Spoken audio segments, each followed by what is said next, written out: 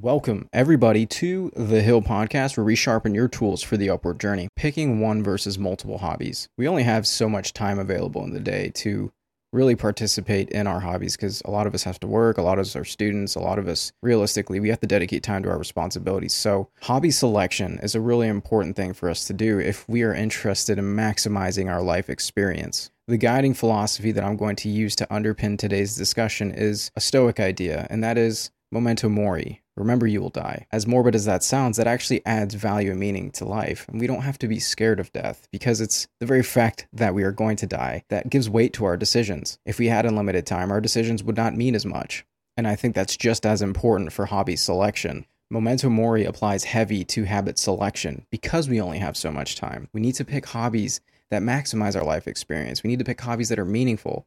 We need to pick hobbies that allow us to give back to the world. So should we pick one or multiple hobbies? Let's do pros and cons on this idea because it's not an easy answer. So if we were to select one hobby, one of the pros to that is you get to maximize your time in the development of skill in that hobby. You have the highest odds of reaching a high level. Malcolm Gladwell has suggested that it takes 10,000 hours for us to reach a point of high mastery of a skill or discipline. So perhaps selecting one hobby, allowing us to maximize the amount of free time that we spend towards that hobby, allows us to reach that 10,000 hour marker quickly. Some of the cons for that would be plateauing. If we spend so much time doing the same exact thing, there's a very real chance that you might lose interest in that thing that you're doing. And the human psyche does seem to crave some degree of novelty. There's fMRI studies out there that look into how novelty affects the brain. Another con to only pursuing one hobby is that you only experience one group's way of doing things. Oftentimes, participating in a hobby leads you to be with a group that has certain social norms. If you're only exposed to that set of social norms and behaviors and opinions and beliefs, well, it's going to be very difficult for you to step outside of your box and essentially grow your perspective. This is one of the key benefits of having multiple hobbies, which is the exposure to a variety of different ways of doing things, a variety of opinions, and a variety of skill sets. On the side of positives for pursuing one hobby would be the discipline that one gains. Discipline is a key determinant in your ability to essentially stay focused, and that discipline actually transfers to other areas in life. Discipline ensures that when things get tough, you continue going because you have in your mind a strong will that's dedicated to getting it done. So what are some of the pros of pursuing multiple hobbies? The first would be transfer of skills.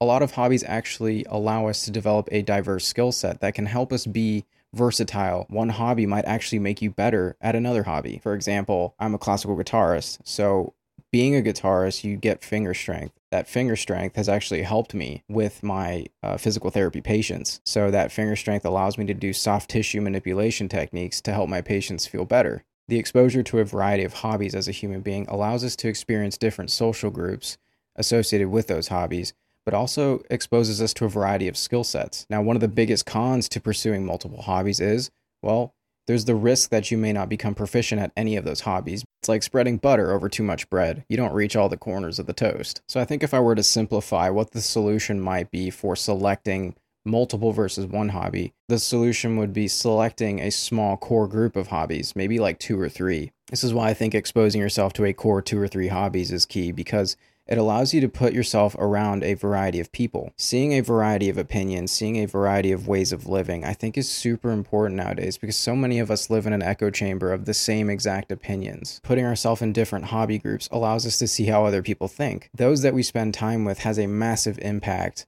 on the way that we look at the world. Show me your friends, and I'll show you your future. That's a quote by Dan Pena. You're only as good as the company you keep. So based on this discussion, what are some tools? If you haven't tried diversifying your discipline, hobbies, or skills, try new things. The shift in perception that you experience from different hobbies might be what it takes to actually help you maximize your other hobbies. Sometimes a change can help you progress past a plateau. If you are split between too many things, well, try dedicating more time to a select core of 2 or 3 hobbies. So after doing some of the math and looking at how much time it takes when you, let's say, work for 8 hours or you're a student for 8 hours a day, and then you take into account the time that you have to commute to work or go to school or your time to sleep, gym time, self-care time, realistically, the average individual will only have about 4 to 5 hours a day to pursue their hobbies. If the goal is to reach that 10,000 hours a day that Malcolm Gladwell has suggested it takes to become good at habits and hobbies, that would essentially take us about 10 years if we are dedicating